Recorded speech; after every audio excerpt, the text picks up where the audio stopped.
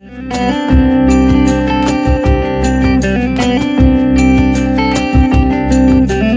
there, my name is Ben Eaton and welcome to the Performing Musicians Podcast. In this podcast, I'll be chatting to a broad range of musicians, artists, songwriters about their experience in the music industry. We'll be talking about their dreams, their background, their career highlights, and a range of other topics relating to making a living inside this tough, cutthroat industry. We'll also be discussing the current COVID-19 crisis and how it affects their income, their goals, their dreams, and what they think might happen next to them and the industry they love.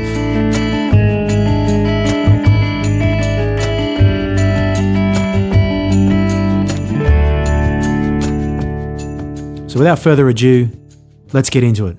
Hi guys, and welcome to the Performing Musicians Podcast. Today I'm having a chat to beatboxer, singer, songwriter, looping artist, Ed Geater. How are you, Ed? I'm really good, thanks. Pleasure to be here. How you doing? Thank you for joining us on the pod. First of all, to kick us off, can you tell us about yourself? What do you do, and how long have you been doing it? Well, I mean, I've been a musician since I was very, very young. But this my identity as a musician now, I've been sort of doing for the last decade, on and off, performing live and producing and recording.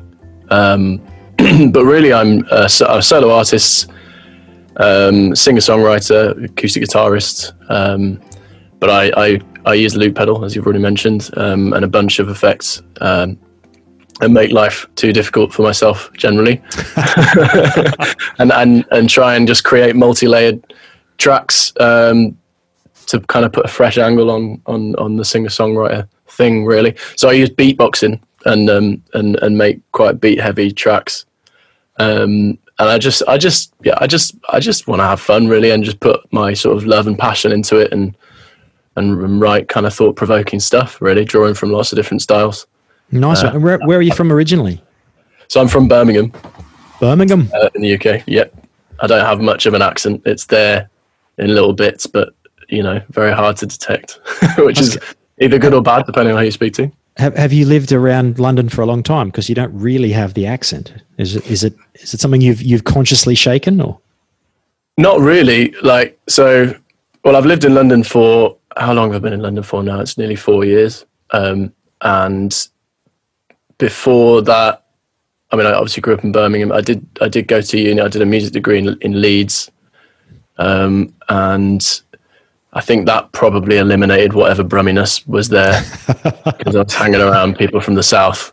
But even at school, I mean, my mum and dad, both well spoken, and I kind of grew up not being brummy, and I got called posh boy at school and everything, like the school that I went to. I went to a comprehensive school in, I don't know if you know the Black Country.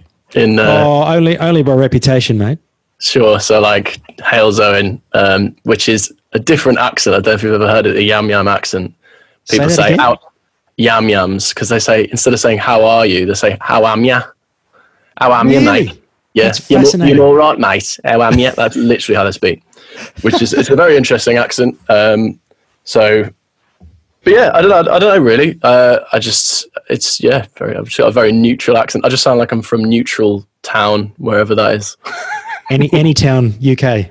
Yeah. It's funny because in Australia, we basically got two accents, I think, the country and the city. Sure. Or if you want to be controversial, Bogan. Yeah, the Bogans. Yeah. Well, it's kind of a country accent, I guess. Right. It's not as well defined as the English accents. There's no such thing as a yam. I mean, you've got like a North Queensland accent, which is like the proper bush. Right. And then you've got like the country people in country Victoria, which is a bit more colloquial. And then basically everyone in the city sounds the same. And where do you fit in? Where are you actually from? I'm from the north, mate. I'm proper uncultured. Right. Okay. From proper mongrel stock. Grew up in the bush. Went to all the worst schools. So, my girlfriend's actually from Sydney. So would she call you? Really? Yeah. Would she call you a bogan? Is that what you are? Probably. Yeah. I definitely went to the right high schools to be called a bogan. Listened to lots of Akadaka when I was a kid. AC/DC, mate. Akadaka, nice. Akadaka, mate. I like it. So what would you say, getting back to you, what would you say is your biggest influence in the music that you create? So I really hate that question. I hate Excellent. it. I don't hate Excellent. many things. Excellent. That is a question I thoroughly hate with every inch of my being. Good. Because... Now you're going to tell us why, hopefully? Yeah. Well, I never like to be confined by genre. When someone says, like, what kind of music do you listen to? I feel like everyone answers. When someone says, what kind of music do you like? Everyone goes, a bit of everything, really. I just listen to a bit of that, a bit of this, and that's it. And I kind of feel like I'm like that. I have a very eclectic taste, and I kind of want to weave it all into what I do and make it me by it being me, the characteristics that make me in terms of the choice of instruments that I use, and using the beatboxing and singing with my kind of slightly soulful style that makes me me. So, but yeah, I was originally a classical musician. When I was very young, I played violin from the age of 9, and piano as well. So my style is quite influenced by, I suppose, that sort of regimented style of learning a part and perfecting it, and thinking about technique very, very carefully. Yep. So I'm more of that kind of musician than I am like a jam improv player. A bit more meticulous. Yeah. And then, as well as that, I love electronic music of all different kind of styles. Ambient or EDM or drum and bass, house, all kinds of stuff. So I'm really very.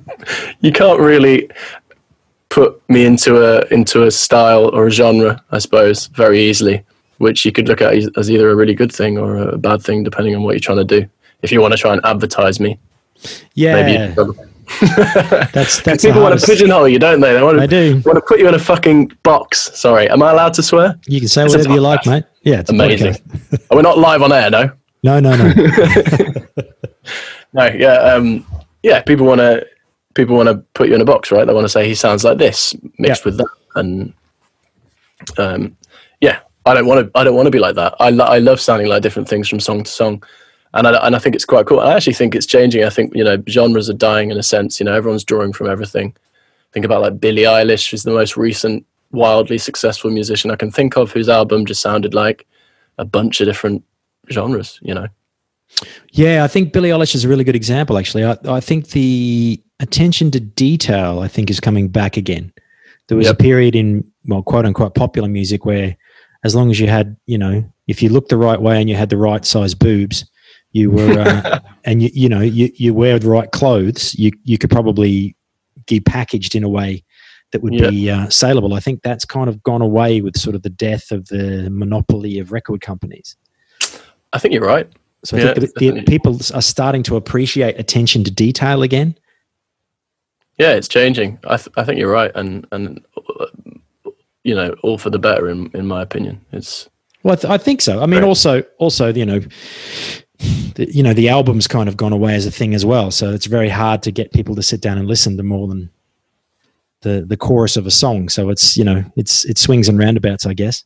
You're right. Yeah, and that is a bit of a shame because I personally love the album and, telling a story with 12 tracks or whatever and kind of making it flow and looking at it as one piece of art. I love that. And it does feel like streaming is kind of killing that. I don't think it's dead. I think it's still around, but it's definitely less and less the way people consume their music now. Absolutely. And I think you get another thing that streaming maybe, as much as I actually love the ease of access with streaming, and I think it brings a lot of great things, it does create, I think it creates a more passive listener as well. So I think it's very, very easy to just stick your weekly recommended playlist on or any playlist for that matter that someone's created and just go, oh, I like that. I'll heart that. I'll like that, add it to my library, and then never really actually know who the artist is. And I'm guilty of this. Like I do this. So I know other people have done it listening to my set. It's like, it's Absolutely. very, very easy to do. You listen to the track a few times and you never actually research the musician or think, oh, I'll go see them live. Unless you absolutely love it. So I guess it's harder. You've got to try and impress people really, really impress people so that you stand out amongst the crowd. Well, I guess if you look back at sort of the history of popular music in sort of the 50s and the 60s, it was all about the singles, wasn't it? So if people would release 5 or 6 singles on actual like vinyl singles. And, artists would tour off the back of like one song. And, that was the one thing that they were known for. They play a bunch of other stuff. All the touring bands in the South of America and places like that, it was all about singles. And then sort of as the 70s and the 80s came in, it became more about albums. Bands like Led Zeppelin and things like that really made albums, the Beatles, the White Album and stuff made it more into an art form. So it's sort of, it seems like it's going back to that sort of short attention span, hit. You got to have the hits all the time. Yeah, and you see more and more artists now even staying away from EPs and just putting singles out. Yeah, which is, I don't know. I really don't know. Is it good? Is it bad? Who can say? It's not good for me, but it might be good for other people. I guess it's just different, isn't it? And like nail on the head, it's going to be great for some people, and it's other people who love the album and get attached to that concept of consuming music by buying an album, and then everything changes and it's part of their identity, and they're like, I hate the way the music industry is now, not like it was. And it's very easy to get caught up in that mindset of thinking like, well, probably, put the rose-tinted glasses on and think that it used to be so great, when actually there's a whole load of negatives about how the industry worked back then that you're completely forgetting and not focusing on. There's a reason the record companies are basically dying, is because they were fucking assholes. Anyway, pretty much. They just rinsed every musician for what they were worth, right? You used to have to buy a CD for $30 in Australia, which would be like £18 or something. Wow, that's pricey. Yeah, and to be fair though, Spotify playlists now you get like 0.00000 of 1 cent or 1p for one play, so it's someone's screwing you no matter what happens, basically. Pretty much. So just before we get to the current situation, can you sort of tell me what first inspired you to become a musician? What do you remember, was it a single thing, or was it like osmosis? What sort of kicked you down the path? It's actually quite a cute story. It was my mum. So my mum was playing piano. She used to play piano when I was very young, and she'd play kind of just lots of kind of ragtime stuff and swing stuff, and I used to just absolutely love it as a kid. I'd just ask her to play to me all the time. I think my mum could really tell at that point that she knew I was musical and really got a kick from it. So I think she really encouraged it from that point on. But I think that's one thing. I think that's the first thing. But another key one that's worth noting, I think, is because obviously my instrument now is guitar, and I started off as a classical musician. I think when I was, say, 13, 14, and I really started getting into kind of the kind of alt rock craze of that time. Back in the day when like new metal was charting and all that stuff. Do you remember? Oh, yeah. I remember very well. It was number 1 and stuff. I went to see Korn in 1997, maybe 98. Do you know what? Freak on a Leash is still. So every time I hear it, I'm like, "What? That's such a fucking tune." At the Adidas tour they were on, that was like their second album or first album, maybe. Was that before? It was pre Freak on a Leash then, wasn't it? Yeah, that's early. That's real early. I was actually a bass player in a new metal band. Yeah. Yeah, it was great. It was awesome. Amazing. Yeah, but that was so much fun. So much fun. That was what inspired me to pick up guitar. And that's a long time. I was electric guitar, obviously. I started on electric guitar, played in a band with my mates, got really into that whole kind of like funk rock sort of world. We loved Incubus, we loved Chili. I was going to say Incubus, Science. Yeah, Science. One of my faves, Awesome album. Awesome. And it's funny, like I don't really, it's a great album, isn't it? It's funny, my listening time isn't really taken up by alternative rock much these days. It does every now and then when I kind of feel like I want to go trip down memory lane, but my tastes are very different now. But it's interesting because that kind of identity is still there, and it's still quite a big part of what I write. And it is essentially what kind of was the how my love for guitar was born. It's super important. That's awesome. And so You said you went to college for music as like a classical musician. Was that in high school or was that college? So I did it at college. I did A-level music, and then I went to uni in Leeds and did. I actually started on the classical music course to do violin performance because I'd just got my grade 8, and I kind of thought that's what I was supposed to do.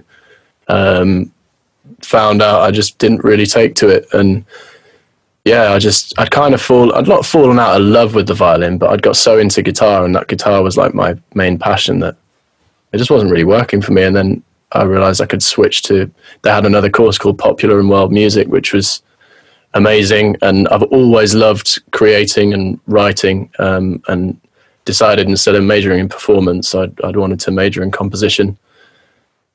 Which was an amazing journey, to be honest. It taught me so much. The brief in like the final year was to just write 6 pieces of music that pushed the boundaries of composition. So it was like, sweet, you've got just like an absolute free reign to just go and do whatever the hell you want, and fusion, and That's so amazing. I did like an orchestral piece as like kind of film music. I did one where I combined dubstep with like violin sort of string quartet, which was quite interesting. And what else did I do? I did a bunch. I did one that was really out there and experimental, where I kind of like used serialism to try and make some sort of weird choral piece. I thought that one was just like me messing around. I thought it was the worst one, and that was the one that got the best mark. It's just like so hilarious. It was like, I was so proud of all my other ones. It was like, yeah, 2-1 for that. And then the one that I thought was a bit of a joke, oh, it's amazing, I'll give it a first. I was like, wow, okay, cool. That's wicked. But yeah, it was a wicked experience, and I learned a lot about recording music and producing music at that time. And that started, I didn't get taught much about music production on that course itself. It was a lot more scholarly and a lot more history of popular music and stuff. But so does that mean you're one of the rare guitarists that can actually read the notes? yeah. Funnily enough, though, whenever it's a piece of guitar music, I can't translate it to the fretboard because I never learned how to. When the chords are written. Exactly. Yeah, I can't. So I can sight read. I'm not a good sight reader, but I can sight read to an extent violin and piano. I can look and I can work out where the notes are. As soon as it's guitar, because guitar was my sort of opportunities to get away from that classical regimented way of learning. Isn't that I interesting? just learned everything by ear and taught myself chords from tab. And so I could, it's, if you showed me some guitar chords on a piece on traditional music notation, I wouldn't be able to play it. Isn't that fascinating? Yeah, it's funny. So it's like guitar's like your holiday instrument. Pretty much. Yeah, pretty much. That's so amazing. Yeah. Wow. And it's always been the one that I've just found it so easy to just, pick up and play and learn by ear with, and I got quite obsessive with it. So that's another thing about me. To do what I do, I think you have to be an obsessive person. Well, maybe all musicians to an extent. We kind of have to obsess over. If we're playing an instrument, we've got to get good, right? And to get good, you've got to put the hours in. But I got super obsessed with. Do you know that wave of players? A lot of them signed to a label called Candy Rap. Are you going to say Andy McKee? Yeah. So Andy McKee and another guy called Antoine Dufour. Is he the one that wears the hats all the time? The guy who wears the hats. I know there's one on Candy Rat that always has he always kind of looks like he's from Mortal Kombat. He wears that guy. What's his name? What is his name? He's hilarious, to be fair. So he always does his really quirky arrangements. He's awesome. He's obviously not taking himself seriously at all, but he's. But also, he's a monster. Yeah, they all are, those guys. Man, I wish I could kind of. I mean, I've learned a few of their trap pieces, but it's just like to get close to that level of technique and perfection in the way they put it together and play it. It's just. They're amazing, those guys. Outside of that American school, I think a lot of the guys from this side of the world come to that stuff later. Another one that's doing great things with that is John Gomm. I was going to mention John Gomm. Yeah, I've seen him play a couple of times and met him a couple of times. He's ridiculous. He's unbelievable. He's so good. He's just crazy. He's another one of those guys that sort of came to the acoustic thing after doing electric first. Whereas I think a lot of the American school comes from more of that real sort of acoustic, traditional music. I know Andy McKee and those guys, because I was fascinated by that when it all started kicking off. It was just so inspiring to see people doing that stuff. Yeah, and it you know, that was kind of around the earlier days of YouTube as well, wasn't it? And I think YouTube really, really helped artists like that. You know, absolutely. Back before it was just a bottomless ocean of just content. Yeah. Yeah, no, I'm a massive fan of that stuff, man. And so, when you first, obviously, you said your family is sort of into music. So, when you decided to go down the path of being a creative person, were they supportive? Yeah. My mum has always been supportive, and if anything, kind of wants me to, because my mum sings opera, and she never really gave it a good go when she was younger because she didn't believe in herself. It's the classic story, really, isn't it? So she's kind of always pushed me. She said, you know, if you think you've got something and you love it, and do it, because you don't want to do what I did, which is kind of wonder what if. So that's always inspired me a lot. And always been supportive. My dad was super supportive, sadly passed away at the start of this year. My dad did. Oh, condolences. After, thanks. I mean, after a long struggle with Lewy body dementia, Alzheimer's, diagnosed as Alzheimer's, it kind of progressed. It was worse. But he was, you know, he loved coming to my gigs when I played in the band when I was younger, and obviously, you know, now when I went solo as well, and it's felt good to be supported, because I know a lot of families aren't like that, right? They want their kid to go into a more financially. Are you a doctor yet? So doctor of guitar. So when you finished at university in Leeds and you sort of found like a home on the guitar, can you sort of talk us through where you went from there? Well, it took me a long time. So it was while I was at uni that I was getting obsessed with the fingerstyle stuff, and I had all the time to really put the hours in and try and learn these techniques. And I'm quite an introverted musician. I'd always kind of sit on my own and try and work things out on my own. I seem to work best on my own. I think that's why I'm a solo artist as well. It's just the way I am. And like after uni, I went back to Birmingham, and a couple of the guys I knew from Leeds ended up getting jobs in Birmingham. So I ended up moving into a house with those guys. But I was super self-conscious around that time, and quite anxious. Struggled with sort of anxiety and depression issues throughout my 20s. And I had a lot of that to get over. You know, if I knew I really wanted to start creating as a loop artist and doing that kind of thing, and I knew I had the ability, but it was just getting over that kind of, you know, just seizing up whenever I would try and play to anyone. You know, I'm not natural. That's just a small hump, though. It's easy to get over. You just get over it, isn't it? Isn't that right? Yeah. I'm sure many people think that. Well, I think for some people it probably is. I don't know. I think some people are just born to just love performing in front of other people. That must be terribly frustrating for you, though, to have this need and have it blocked by yourself. It's got to be really confronting. It really was, yeah. And luckily, the friends I was living with at that time, one of whom I actually still live with now. We live together in London in a flat. My friend Al, and they were all super supportive, and he really encouraged me to play in front of them more often. And eventually, I kind of just sort of got the balls to go and do some open mic nights and stuff. So that would have been when I was around 23, and it all just kind of went on from there. You know, I started meeting people on the Birmingham scene, meeting promoters, getting booked for things. But I was really still very anxious then. And I look back at my performances and I saw like a couple of videos recently, and I was just like, Jesus, sounds so bad. I'm just like, God. Oh my God. Because it's like the anxiety had very, very severe physical symptoms. Yeah. So my throat would be tight, my whole body would be tense and shaking. So my guitar technique would be all over the place, and I couldn't sing. I'd sound strained, and and then I couldn't talk between songs because I was just so Self-conscious. tongue-tied and self-conscious. Yeah. And it's like, I knew I wanted to do it, but I was in a sea of pain. Like, honestly, it was horrible. Every gig for a long time was horrible. Wow. And I really had to just keep gigging, almost with no direction, just keep doing these gigs to try and get over this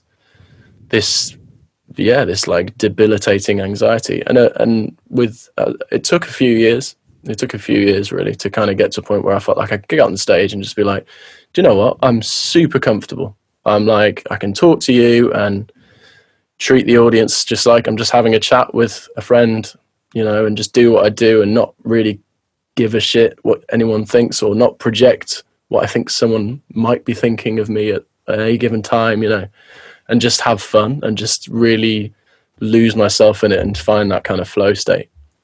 So was it, here's a really blunt question. Why didn't you give up? There was a couple of times where I was close to, because of seemingly no kind of financial reward, seemingly like nobody seemed to care that much. And, you know, you kind of want that support from people you've met or friends, and you might not get it in the way you need it. And then that can affect you. If you're in any way insecure, can really affect the way you feel about yourself.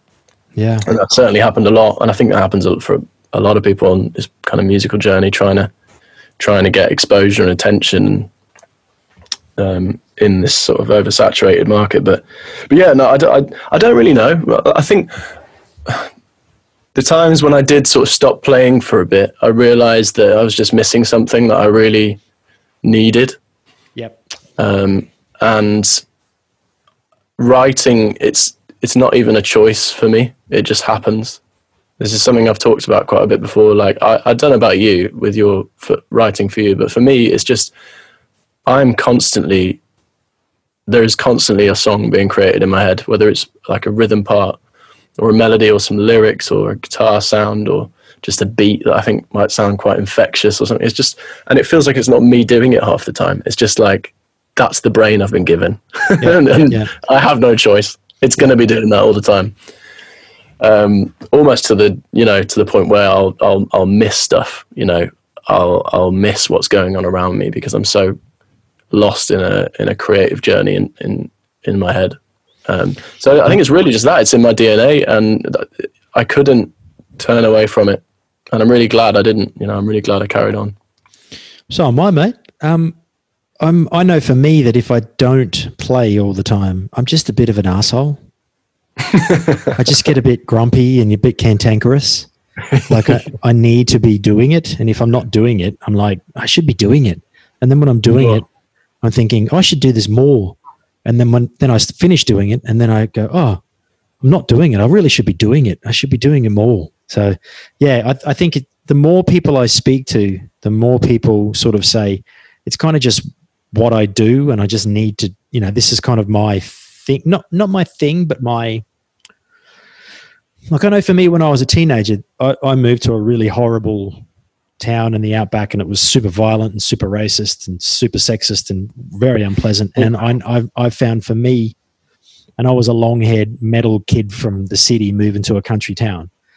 So I didn't really fit in. And I just really, I found guitar got me through my teen years without having to see a therapist. Great. Because it was like, if I was happy, I would play. If I was sad, I would play. If I was angry, I would play. And it's amazing. And if you can, I think a lot of artistic people sort of use it as a way to process, as you say, with your social anxiety. It's like, that's a very, I never really had social anxiety. I was very outgoing and stupidly self-confident, unwarranted most of the time. Having seen some of my early videos as well, it's not good. But I think it's sort of, the need to get it out there, the need to push forward is greater than the doubt within yourself. Like, you're always going to have doubt. You're always going to feel like an imposter. Because if you're a self-conscious, self-sentient sort of thinking human being, you're always going, is this good enough? Am I doing the right thing? Am I working hard enough? But that need to express it is a greater driver than the fear. And I think, you know, as you said about Like my mum's the same. She was a singer in the 60s and she gave it all up to have kids. And, you know, it's sort of, it hasn't been a regret of hers because I think she's been happy, but she always sings, like even now. And like your mum, she always has the opera on, always playing piano. It's just, it's within you. It's either within you or it's not within you. And I think if you can find that balance where you can push through the hard times, that's when you sort of get to take that anxiety and bundle it up into something that you can show other people and share your pain and your happiness and stuff. Really well said, mate. Yeah. And it's a therapy in a sense. Absolutely. Yeah. I mean, playing an instrument or just getting lost in playing music is your mind thinks differently. You start firing off different pathways and stuff like that. And that's scientifically going to be helpful, right? It's going to, put you in a good place. But then also, like songwriting, as you say, you can package up what's going on for you and put it into a thing and be like, here we go, I made this, Yeah. Even if I was struggling, look at this that I have to show for it. And then some wank is going to go, play one we know. Yeah, Wonderwall. I have actually had, when I played in Bristol, I did a little, this is going back a few years, I did a little UK tour after I'd put a couple of EPs out in 2016. And I played in Bristol. And I got quite a good, that was the best crowd I got throughout the tour, and really, really good audience. I think there's a good scene for Bristol's pretty strong. Kind of stuff in Bristol, yeah. There's a couple of guys at the back. And one of them said, like, play Wonderwall. Well, he wasn't Brummy. I don't know why he's Brummy. Every character is probably going to Brummy, right? And I think I actually managed. It was probably the biggest heckle I'd ever had, like, because I was mid-flow, thinking about my stuff. And I think I actually managed to embarrass him, like, on the spot. I just said, like, I don't actually know the lyrics, but you can get up here and play it if you want, and kind of took my guitar off and kind of offered it to him. Really? And he sort of shied away. See, in Australia, even if the guy couldn't play, he'd just get up and push you off the stage and have a crack. Probably. Wouldn't be as successful. No, That's fantastic. That was a bit of a win for me, that was. That's awesome. It was a good gig. And so before the current situation, can you sort of walk us through like the normal sort of week in the life of Ed Geater? What's your sort of normal routine, sort of pre-March? Well, I actually work a 9 to 5, so I have a day job. So I'm not a full-time working musician, as much as that is the goal one day. I work a 9 to 5 at a media company, and I try to put as much time and energy into being creative and creating music, and then gigging as well. Probably been a bit quieter this year for obvious reasons, very quiet on the gig front. Yeah. But even before that, I think I've focused more on like honing my stuff, my studio side of things, building up a good studio at home and recording my next wave of material. But yeah, really, it's like, work hard, play hard, socialize. But, I definitely do work long weeks because I work a day job and do this music stuff as well. I'm busy and have been for a while. And sometimes that's draining. Yeah. But I try my best to kind of practice positive affirmation, mindfulness stuff, meditation, deep conscious breathing, and kind of grounding practices as often as I can in day-to-day life, because it really, really helps me just kind of remain in that state where I'm just on it, and I'm not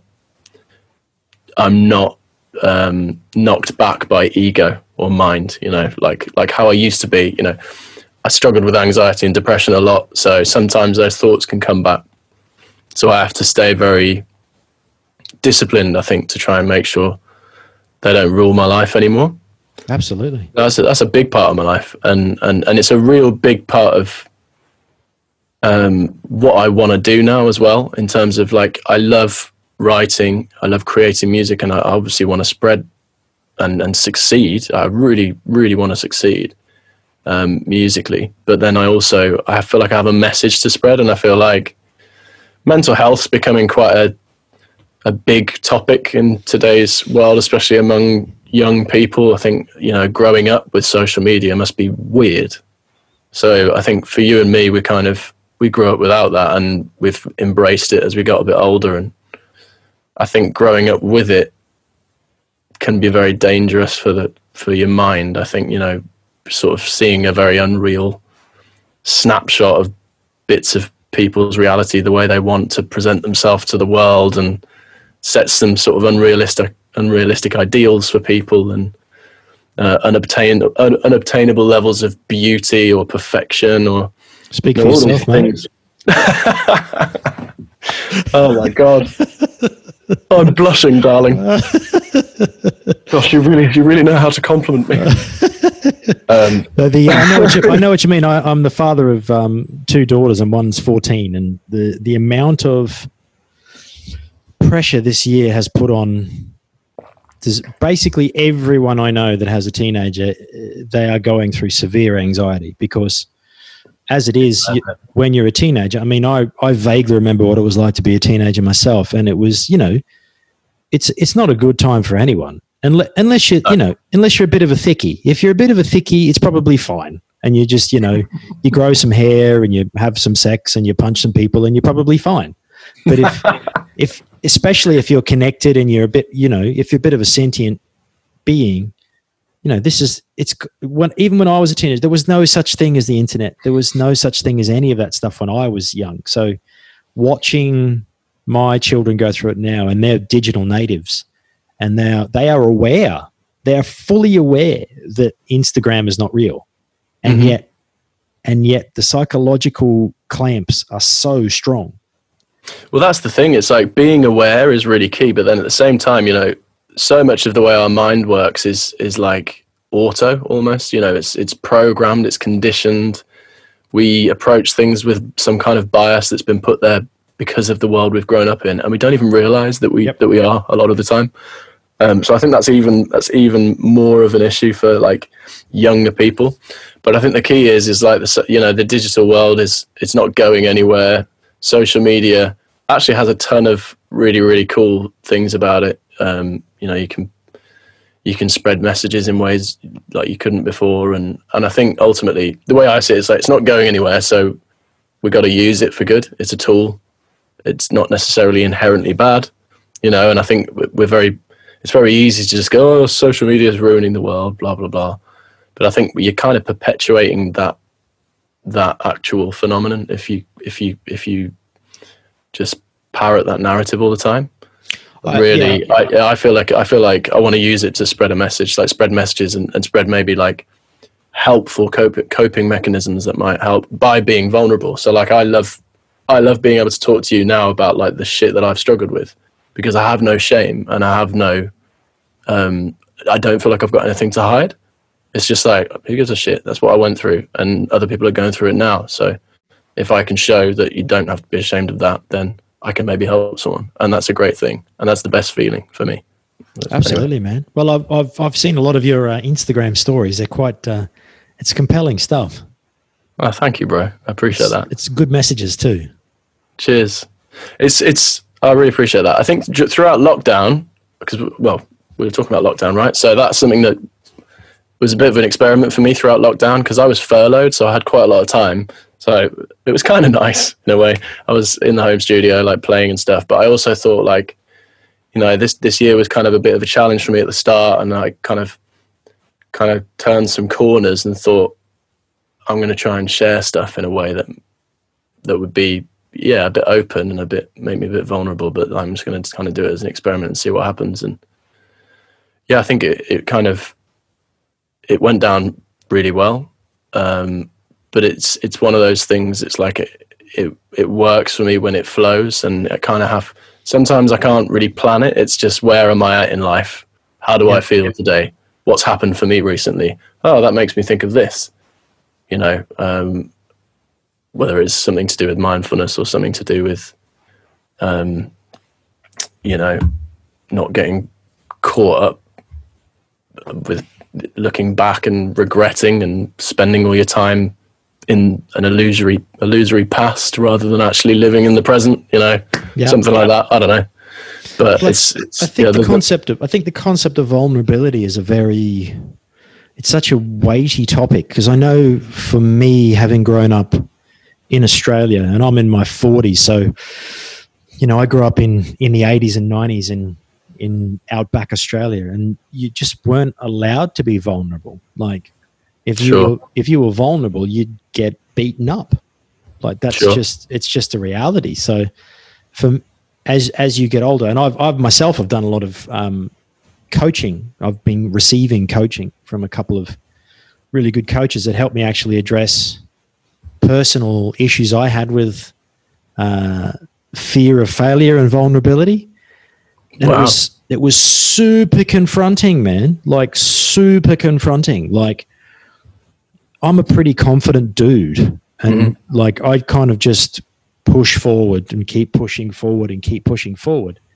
But then, I didn't realize all the issues that I had from my childhood because I'd never addressed them. I'd never addressed the fear that I have in showing people certain aspects of my personality. And so I think it's really healthy that you're doing that now and you're actually trying to communicate that outward, because I know for me, it took me years to actually sort of go, hang on a minute. Am I actually afraid to fail? Like, have I been holding back certain things because I'm scared of failure? I actually am scared of failure. Like I've done heaps of cool shit, but like I could have done heaps more cool shit if I had have actually just put it all out there, like actually just been vulnerable. But it's common. It's really common. And to me, I mean, man, you've done it. It's like a lot of people never do it their whole lives. They never confront that side of life because it's hard. It's hard. It's really, it demands a lot of, to confront your demons. It's a lot easier to just ignore your demons and cover them up with loads of addictions. It's way, way easier to do that. And you don't even have to be addicted to alcohol or drugs to be using things in an addictive way, whether it's an activity or whether it's work or a person. You can be as addicted to a person as you can to Coke. And be unconsciously using that person to cover up things about you that you don't want to confront. And not even realize you're doing it. It's a long and winding road. I think I'll probably get there just before I die, maybe, if I'm lucky. Yeah, you'll be like, I'm there. I got it. Yeah. Oh no! Damn fate! That last second of life was so good. Man, I really went zen there for like 30 seconds. That's great. I got it. Woo! And just on the performance side of things, so your style of performance is very intricate. It's very you've really put a lot of thought into what you're doing. When I watch you play, it's very methodical, but also very like in the moment. So your craft very well, but you also really try and deliver like a genuine performance. What's the technical aspects that got you to that point? Because I know for me, I use looping in probably a lot more rudimentary level for you, because I made the conscious decision to move away from looping. Sure. With your looping and the way you use your beatboxing, can you sort of walk us through a little bit of the technical aspects of that? How do you approach that at a gig? So I use a pedal called the Boss RC300, which is great. I love it. I use quite a lot of Boss pedals. I'm part of their family of artists, which is really nice. So I can get like That's awesome. Nice discount on things. But that pedal is the mothership. It's the main pedal, and I write around it. But it's like it's got 3 tracks, so you can kind of put a different idea on each track and have them playing along together. But then you can start and stop them independently of each other. So I could have a beat on track 1 that I've just recorded, and then start recording a guitar part, but put it on track 2. And then later in the song, I can stop track 1 and the beat stops, but you still got your guitar idea going on. And then I can build over that with maybe like a lead part and some delay and turn it into like a very, dreamy instrumental section and then bring the beat back in with some new idea over it. You know, it's kind of that. It's like I'm trying to create interesting song structure through looping. I feel like sometimes looping can be a bit of a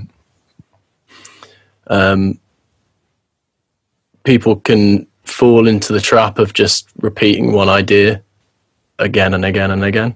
Yeah. And for sometimes that works. I mean, don't get me wrong, like simplicity is great, and like you don't, a great song can be one idea all the way through. You know, if it's executed well and it's catchy and it's infectious and there's something thought provoking maybe over it or something, you know, great. But like it's I think for me, with an entire set based around looping, I want to be able to try and make it satisfying from a listener's point of view. So I think my goal is like to try and almost make it sound like it's not made with a loop pedal. You know, it's just a song. It's a song. Yeah. If you take it away and just listen to the song, you wouldn't think that's a loop track. That's kind of what I'm going for. Absolutely. And so when did you discover you could beatbox, or was it a gradual process? Yeah, beatboxing is a funny one. I always forget to talk about it because I always focus on the instruments, but I suppose it's an instrument as well. But your beatboxing is really impressive. I've worked with some, like, I don't know if you know Tom Thumb. Yeah. I've worked with him. He's Aussie, isn't he? He's a friend of mine in Australia, and I've done some stuff with him. And oh wow, his beatboxing is just ridiculous. Mate, but yours is really good too, man. Thank you. Well, Tom Thumb is one of those beatboxers who seems to just be able to make any sound. So if he's done that, I mean, you know him, but he's done a TED talk which just blew me away. Like I was just like, I can't, you know, he's got sound effects down to the point where you're like, that doesn't even sound like a human. No, you know, that's nuts. But I'm not really that type of beatboxer. I love his nose sax. Yeah, it's so good, isn't it? It's wicked. And you even get like that breathy kind of sound. Yeah, it's like, it's the sax. It's nuts. You close your eyes and it's a sax. But yeah, I'm kind of less of that style of beatboxer, and I just have perfected like complex rhythms and kind of beat patterns to kind of accompany what I'm doing, you know, on the guitar and with the loop pedal and singing and stuff. I actually get frustrated that I can't do sound effects a lot of the time. Like sometimes I wish I could do, you know, I watch beatboxers and I'm like, oh, fuck you for being so fucking good. Jesus Christ. You know, when you love music, but you have to try and like fight that jealousy inside you of being like, why do you have to be so good at that? God, I wish I could do that. But yeah, no, I get that. I think every musician has to struggle with that a little bit, right? But I love doing it, and I got introduced to a beatboxer called Razel when I was like 12, 13 by a friend at school. I don't know if you ever heard of him. He's the guy that did that. If your mother only knew. Oh, yeah. So you kind of put the beat, you put the kick and snare sounds at the start of the word. So it's like, if your mother bump. Oh, yeah. That's a cool technique. Like that kind of thing. Yeah.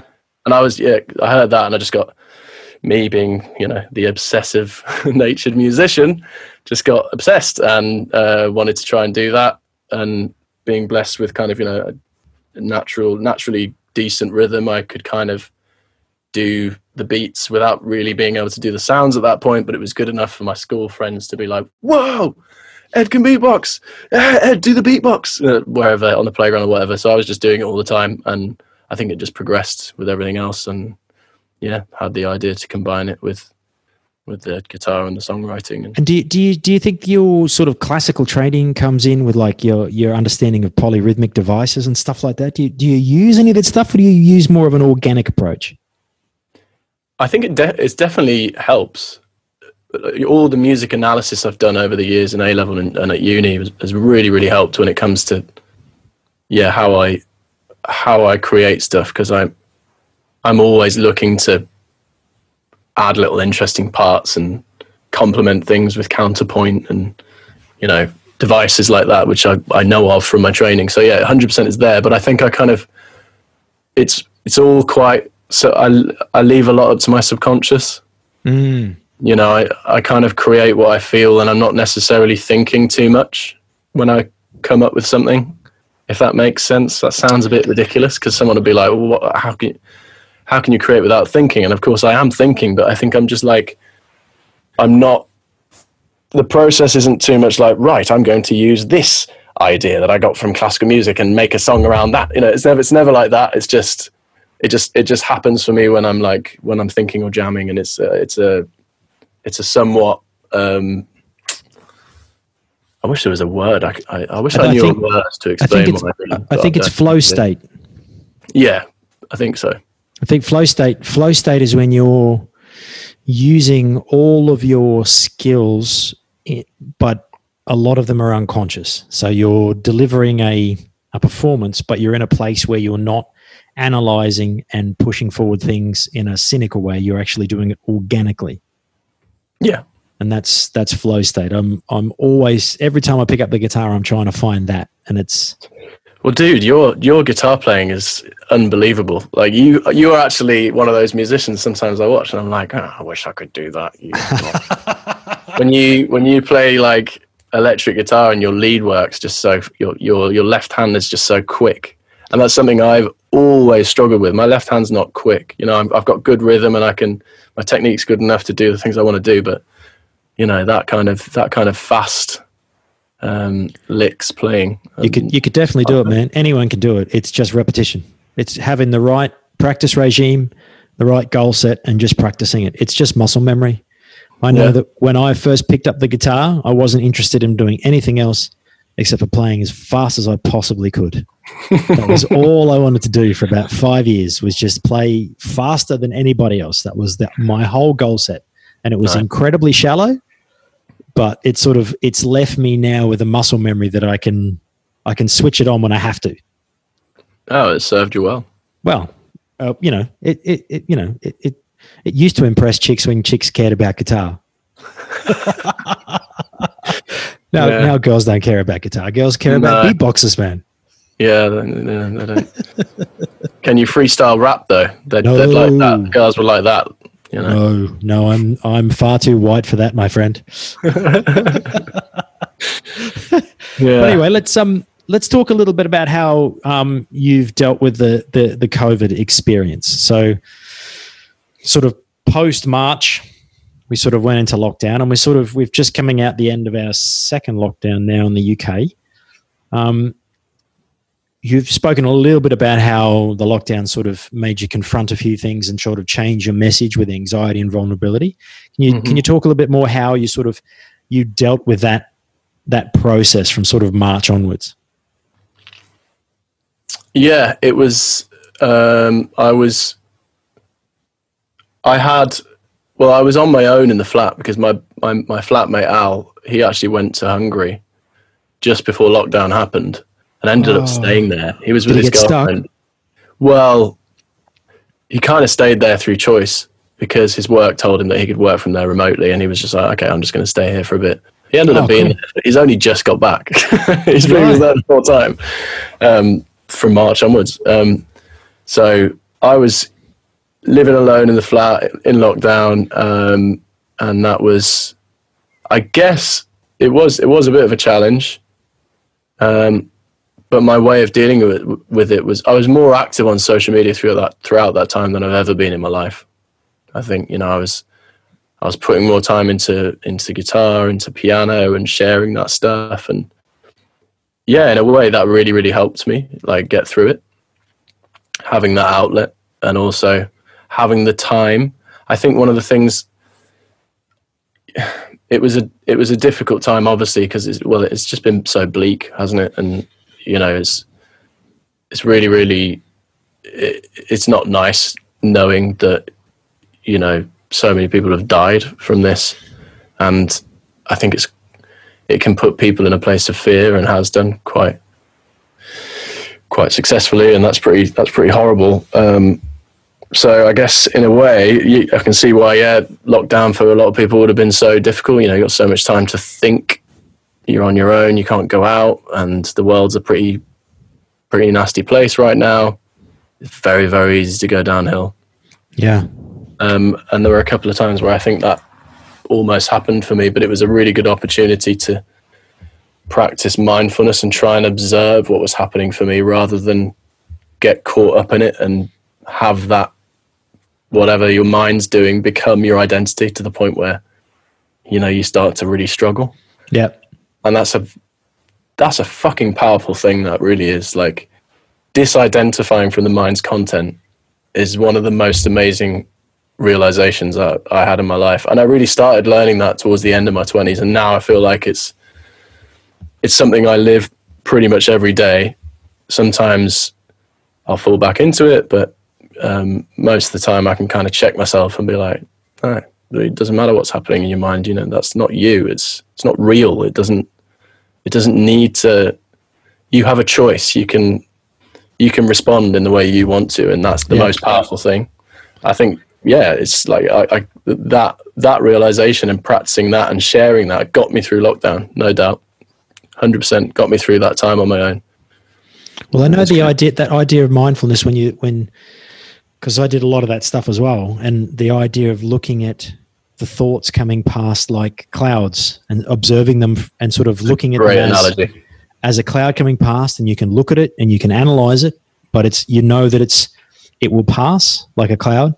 And that was helpful to me as well, because it was pretty bleak there for a while. It was very bleak for a while. And I've got a couple of kids and a wife, and it was all very, oh shit, what are we going to do for money? And it was quite stressful for a while. I can't imagine. I mean, it's a whole different set of problems, isn't it, to whatever I was dealing with? And it's different, but it's no, I actually was more.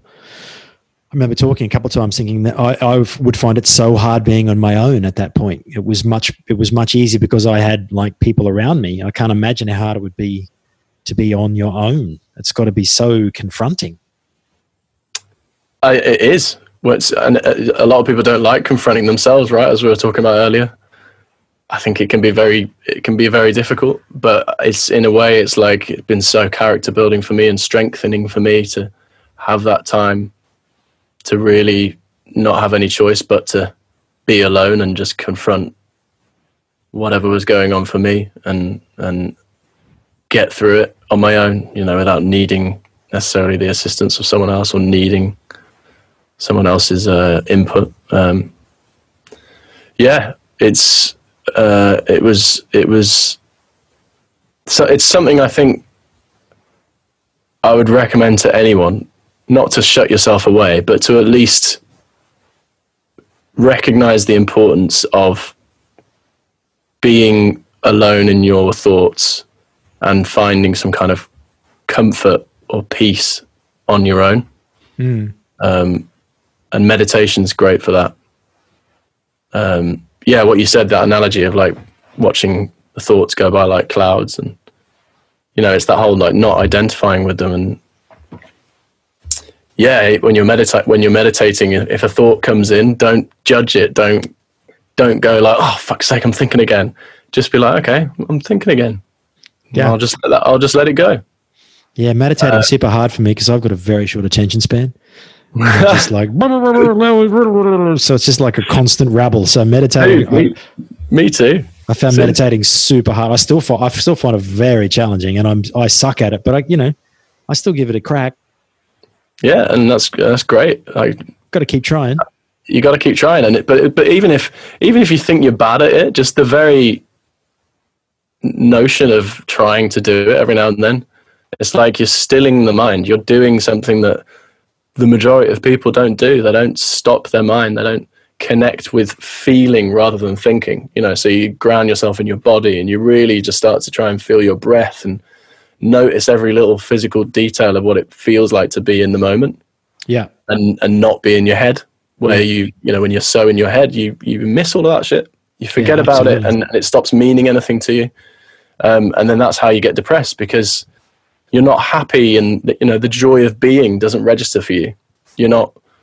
If I think back to when I was depressed, I didn't think anything of the pleasure of like touching something or sitting in my chair or breathing or like seeing something, the light reflecting off something, and just really enjoying all of that stuff. That didn't register for me at all. Or having like a nice bacon buddy or something. I'm actually vegan, so I don't eat. But I used to enjoy a bacon buddy. Yeah, I used to love a bacon buddy. We're sort of semi-vegetarian in the house, so I use that occasionally as a little indulgence. But we actually toyed with veganism through the lockdown, and it was good. I'm just too Australian, mate. Fair enough, man. I'm one of those vegans who doesn't judge people. Like, I'm just like, I'm not a militant vegan who goes like, you're gonna stop eating the animals and go. I don't know what's right or wrong. I'm just doing what I think's right for me, based on what I've learned. And yeah, it's not easy. It's not an easy transition to make. It's easier than ever now, but it's absolutely. There's a lot more choice now. Yeah, loads more, and there's some great stuff now. If you want to have a meat style thing in your dish because you grew up eating meat and you still kind of want that vibe to a dish, I don't know. You can do it. There's great like vegan burgers now and stuff. Did you see that they've actually perfected? They've actually started growing lab grown meat. I have seen this. Yeah. So what's your take on that as a vegan?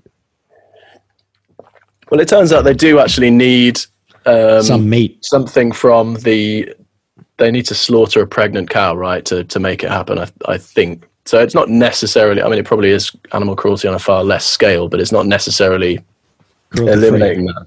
Yeah. I mean, it's kind of amazing in a sort of sickening way. I don't know what it is about the thought of lab-grown meat that just creeps me out a bit. It's just a bit weird, isn't it? Yeah. But I guess if you think about, okay, so most people, I'm realistic, right? Most people aren't going to do what I do. They're not going to go vegan. They're not going to cut out things that they associate with their tradition or whatever it is, comfort that they love. But ultimately, I'm vegan for the animal welfare reasons, the environmental reasons, and health reasons as well. And I think it's kind of everything. But like if you look at the lab grown meat, I guess that could potentially be a really, really good way of really minimizing the environmental impact of animal agriculture, because it is that side of animal agriculture that's mental. If you think about how many animals are bred for human consumption, all those animals need to drink water throughout their lives. All those animals need to eat, and they grow, people don't realize how much food is grown to feed the food, and by the time the food is food for you, it's had so much food that could have been food for the rest of the human race. Do you know what I mean? It's mad. Absolutely. And the methane emissions from animals as well. And it's, lab grown meat would actually solve a lot of those problems if it became a big deal. So if you actually look at the principal reasons for clearing forests in the world, it's two reasons. It's palm oil, and meat.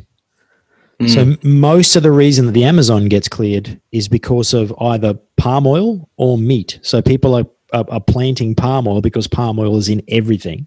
Yeah. If you look at the dense equatorial jungles of, say, a place like Malaya, most of that jungle is just gone because it's all palm oil and beef cattle. So all that rich, like that absolutely beautiful, pristine equatorial rainforest is just all gone. It's all gone. Like my father fought in Malaysia with the Brits in the 60s, and he went back there 5 years ago, 10 years ago, and he said it's like another planet. It's just all gone. And it, to me, like I've my family and I have been vegetarian and vegan, and we occasionally eat like a little bit of red meat and stuff, because as I said, I'm still Australian and I'm fundamentally quite primitive. But like when I look at that, I think if everybody just like did one vegan meal, like 3 vegetarian meals, and had like some chicken or something, which is really easy to do. Like we've done it in our family, and it's cost effective. You feel healthier, and it's just better for the planet. If the whole world could just do just that, like there's no downside. Yeah, 100%. I'm so in just full agreement with you, but the West don't want to do that, right? Got to have a burger. Yeah. Processed meat, just non-stop, just guzzle it down.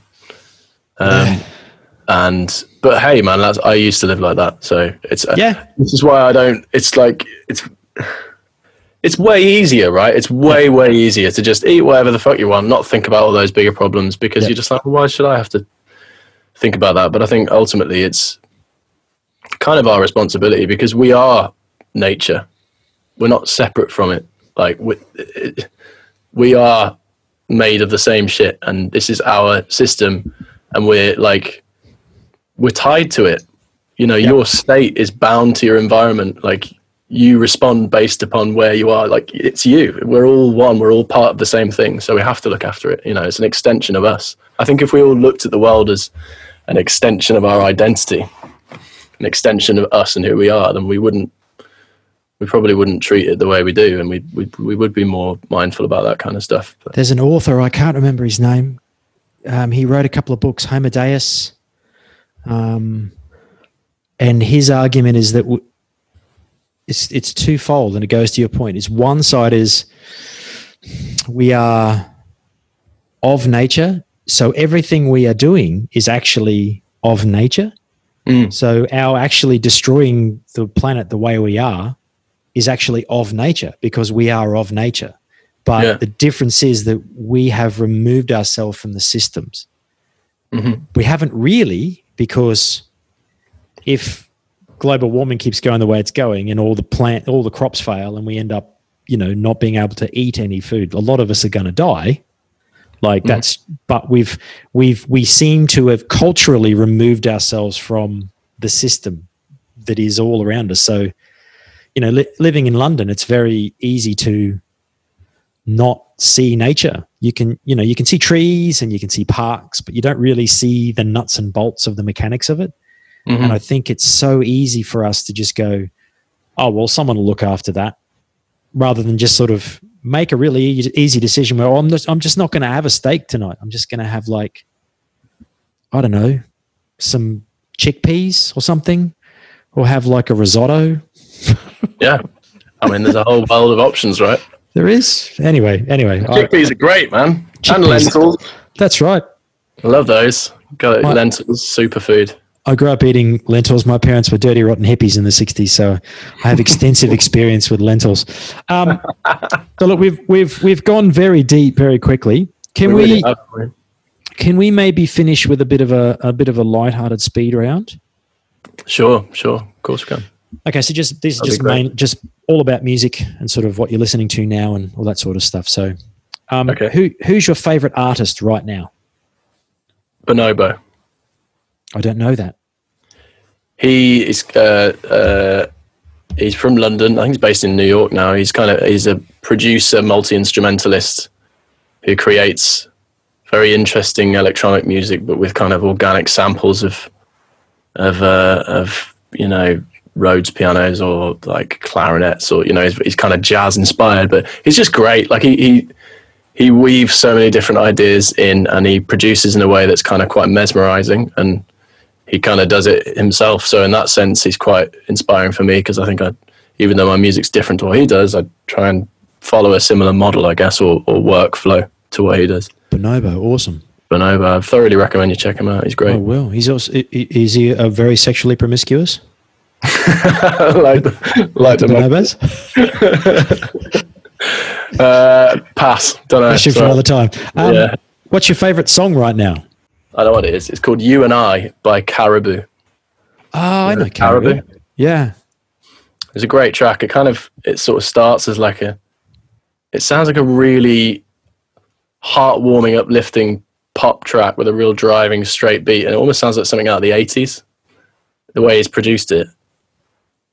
And then it all of a sudden flips and goes halftime, and it sounds very modern and kind of almost trappy with crazy samples over it. But it's just so creative. I really like him as an artist. I think he's great. Cool. And I love that he's just I think he's late 40s. He's balding, looks like a sort of typical kind of just average dude, but he's making wacky out there music, and he's super successful. That's awesome. Yeah, I love him. He's great. I thoroughly recommend that song. You and I. What was the last song you listened to? The last song I listened to was me. So I just did a song. Well, today I've listened to 2 songs on my commute. One of them was a song that I just wrote with 3 other artists that was part of this online songwriting camp, which my publisher put on. It was a great experience. It was over Zoom, and it was with a girl called Subi from India. She's based in the States. A girl called Lauren from Israel, and a guy called Ricardo from Mexico. And we wrote an uplifting track together. Over Zoom. Came out really nice. Yeah, we did 3 sessions and split up the roles of what we were doing, and it worked out really nice. And I've just been listening to that because I kind of started producing it, so I need to do a bit more work on that. And when I'm in that state, I just listen to a track over and over and over again. Yeah, get inside. I can work out what needs to change, where the mix needs to sit, and blah blah blah. And the other song I listened to today was Geats Beats 2, because I don't know if you've seen my Geats Beats series. I have. Shameless self-promo. I'm really obviously just very obsessed with myself. I think this is starting. Christ, I'm a bit embarrassed. Anyway, yeah, Geats Beats 2. I started a series called Geats Beats where I just do songs and beats with my home setup, just to kind of show people how I build them, really. So I do one beat on the Tuesday, and then the next Tuesday I do a video where I talk over it and do a commentary and tell people what I'm actually doing. I did actually watch the first one. Nice one. Thanks. It's good. Very comprehensive. Cheers. Thanks, man. I appreciate that. Well, yeah, Geats 2 just landed, so go check it out. I'll be watching that later. What was the last album you listened to from start to finish? The Campfire Head Phase by Boards of Canada. Excellent. I don't know that at all. They are ambient electronica, but in that album, it was the first album where they started bringing guitars into the mix, and it's such a beautiful album. It's just like sun-kissed, glorious, really interesting melody, and it flows so nicely. It's kind of got little interludes between tracks of just say 30 seconds of them playing with some samples or creating some nice ambience, and so it just flows really nicely. Lovely. It's a great album. I love it, and it's a beautiful story. So I listened to it from start to finish, probably more than any other album, I think. What was it called again? The Campfire Head Phase. Campfire Head Phase, cool. I like the sound of that. Yeah. I like the sound of that. What song do you wish you'd written?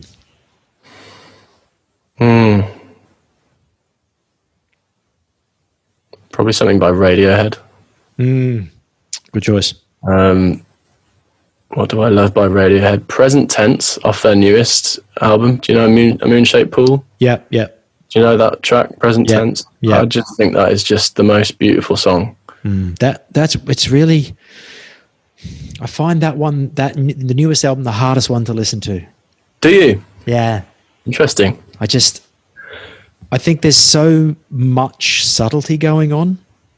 Yeah. There's so much happening, but on such a, like if you look at like Kid A and like when they first went quite experimental. Yeah. Like it was quite experimental, it was quite forward. Yeah. Now, because they're sort of settling into middle age, their experimentation is a lot more subtle. Yeah, I think you're right. So I think that's a good assessment. With them, I find I always want to be really, I don't know, pushed in a more obvious way. Whereas I think with their latest one, they're really pushing, but in a really subversive way. Mm-hmm, mm-hmm. So I find that one the hardest one to listen to. Ironically, Well, I hear you, because I think the first time I listened to it from start to finish, it's not the easiest one to listen to. Yeah, for sure. There's tons of like cut up piano samples, panned left and right, doing all this fancy stuff. And I think on the first listen, it's a bit like, wow, where do I start? How do I pick it apart? Yeah. And then, but as I've listened to it more, I think it is actually probably my favorite. I think it might be my favorite one. Really? Although it's so tough. It's so tough with Radiohead. Yeah, probably that or In Rainbows. Yeah. I always come back to Hail to the Thief. I really like it. Yeah, the Hail to the Thief's great as well. It's probably just a bit too long. I think that's my only gripe with it. Maybe it had a few songs they probably should have just taken out, but I couldn't tell you what those songs are. But it's a great album. Yeah, it's one I mean, obviously, and like, I do keep coming back to Kid A. Like, I really do like Kid A. I think it's just such a weird album. It's great. I love it. But then But then Amnesiac as well. I really like Amnesiac. Well, I mean, they're all fantastic. They are, aren't they? Knives Out. Knives Out is an absolute tune in a kind of depressing way, which I think Radiohead do very well, right? But I remember I went to see them. Must have been near on 10 years ago now, and I've always loved the song Halitosis. Mm-hmm. And what was the other one? Not the halitosis. Myxomatosis. Sorry, Myxomatosis. That song, Myxomatosis. Yeah, it's quite a cool driving sort of bass line to that, right? And they fucked it up. Like they messed it up. It was the best thing ever. Like it was the best thing ever. It was such a great concert, and they messed it up. And it was like I was waiting for Myxomatosis, and they did the whole thing, and they came around on the beat again, and it was wrong. Oh my God. And I think, I don't think many people notice, but I just, I'm just so obsessed with that song. And it was the best. I loved it so much because they fucked it up. Yeah. It's just like, you got to see Radiohead fuck up. That's so good. They made a mistake. They're just humans. That was great.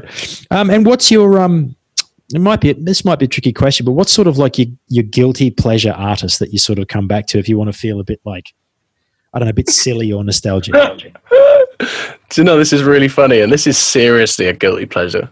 I don't know why I have a strange love for a song. I think it's because I heard it when I was a kid, and for some reason it just really got me. It's just really, really just like, it's just pop alt rock. It's Evanescence. Do you remember Evanescence? Yep. Wake me up.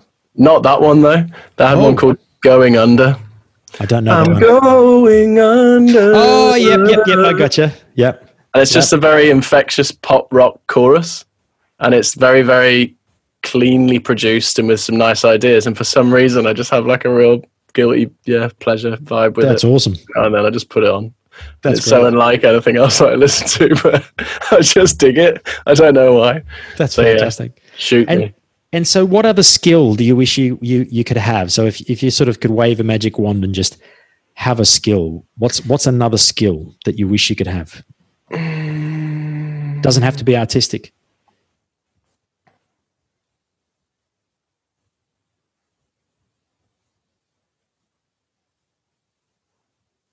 Probably is artistic though. I wish I could like paint, or like not necessarily paint, but just create visual art to go with my auditory art. Yeah.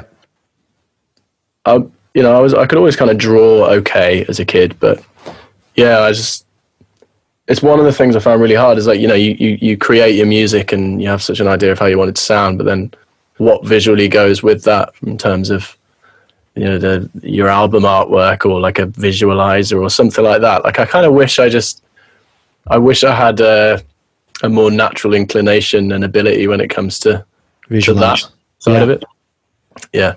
I can't draw at all. I can't draw and I can't dance.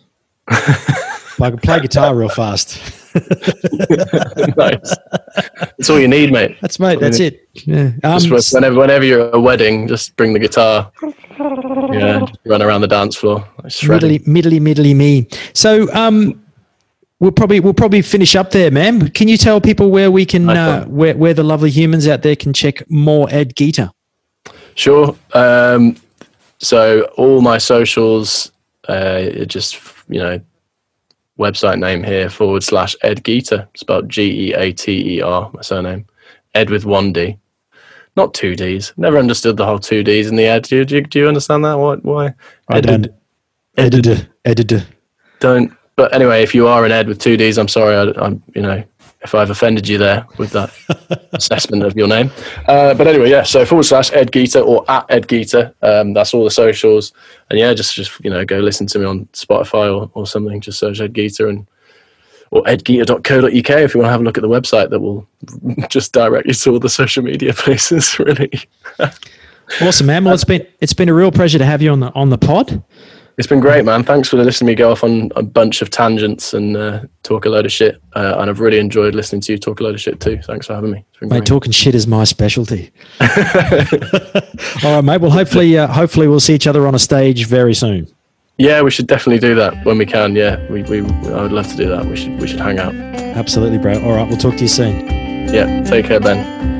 If you've enjoyed the podcast, feel free to head over to the PayPal link attached to the description in the show notes and throw us a couple of pounds. You can also head over to my website, www.beneatonmusic.com, and check out all the stuff that I do. I'd love for you to leave a comment or get back to me on Facebook, Instagram, or YouTube, all under the name Ben Eaton Music. Have a great one. We'll see you next time.